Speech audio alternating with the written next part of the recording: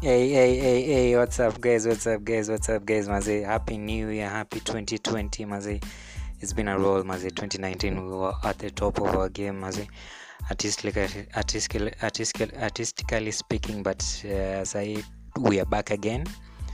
Najua kuna hits zimetolewa, kuna hits kadhaa. I'll mention that at the end of the podcast, but today's podcast mainly is about mulisikia the freestyle that Kali did, obviously. Najua mepata a lot from it, maze. Khaligraph, apparently news reaching my desk, news reaching the Cool Kid podcast, maze. There is that Khaligraph apparently wants to kind of pull off the handshake with Octopizzo, maze. This week cause I know we've loved this since the two guys began. I know we've loved the way Khaligraph came up, the way he came up against Octopizzo. Maze, my best track by Khaligraph Jones was actually the Octopizzo days, maze. Mimi nitawaambia kweli tu, cause that shit was monster, maze. Ilikuwa top notch, maze. Ilikuwa na huko juu. So mimi nikicheki stories za piso zina trend pale Instagram, obviously I've seen a couple of bloggers who are excited, maze, but me as a blogger, as a content creator, maze, that doesn't excite me. Actually, it kind of depreciates it. Me najua obviously nataka ita work, maybe obviously tuseme Khaligraph na Octopizzo wamend fences, maze, come together to release maybe a banger or something like that. Mi najua obviously wakika on track kila mtu atataka kuchafu mwingine. Obviously mnakumbuka stories za Renegade, mnaweza sema hivyo, wacha niseme Renegade, mnakumbuka stories za Ether. Mi napenda hiyo beef, maze. Jay-Z and Nas, hiyo beef ilishikilia hip hop for a while, hata si for a while, for like so many years. Ether ikicheza sahi, when Ether plays, you actually get in the mood, you know somebody was destroyed on here. Unaona, it's gonna be murder, somebody dies today, so put your hands up. Mnakumbuka hiyo song? I don't actually remember the name, but Khaligraph came through, maze. Alidis jamaa mbaya. Khaligraph alitoanisha Octopizzo on that track, maze, paka nikabambika. So the beef is actually essential to what hip hop is all about. Mitakwambia kweli, because it kind of gives you the edge over someone else.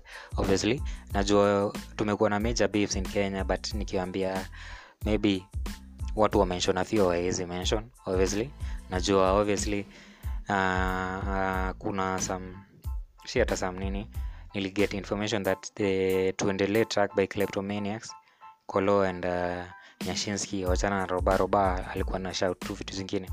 So the track was actually a diss to other rappers, maybe kinachiwa walikuwa hapo ndani, so maybe that was a beef, but haikuwa exactly, it was a group dissing some individuals or whatever, but tunasema hii personal beef, unaona, that is exciting. Ndasema hivyo, that's freaking exciting, maze, cause one versus one, that's dope, maze. Hiyo ni kitu naweza sema, maze, hii kitu imekuwa kubwa, like this is dope, like this rapper releases track ana diss rapper mwingine, rapper ana release track akirespond. Obviously najua siku hizi mmekuwa so lazy, reply disses, but it's actually what makes hip hop it's what makes hip hop.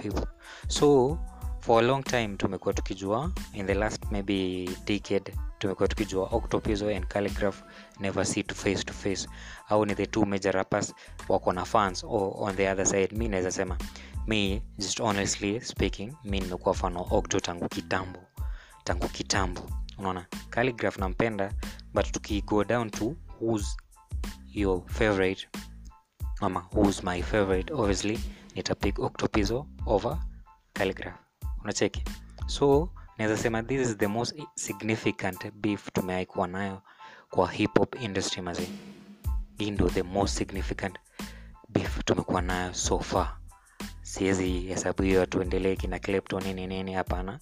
Siwezi hesabu ile ukora yenye kina TNT walifanya huko Kilelesho and whatever, wakienda kuvamia sijui nani Barak Jokuzi and whatever. You see beef actually. unajua beef imekaa for long, ni kitu inakaa kitu, yani ikiisha hata fan mwenyewe anaumia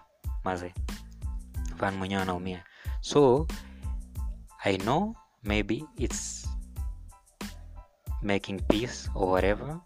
Maybe 2020 imeanza na stress zake, wanataka kuleta cloud chasing maybe, or actually honestly ama truthfully Khaligraph wants to work with Octopizzo. Ni hizo choices tatu obviously.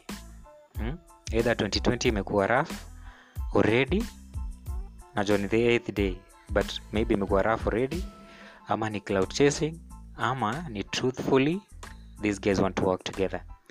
Na najua obviously if these guys get on a track together, kuna mtu anakuwa destroyed. Hiyo ni kitu kweli tu. Ni kitu mtu anakuwa destroyed. You remember Kendrick Lamar and Big Sean. Kendrick Lamar's verse on Control. Yeah, it was Control, when he said he was the king of New York and he mentioned a couple of names nini even Big Sean himself said he wasn't watched on the record, but truthfully speaking, everybody was watching on the record. It was a collab between Big Sean featured Kendrick Lamar and Jay Electronic, but Kendrick watched all of them. Just honestly, Kendrick watched all of them.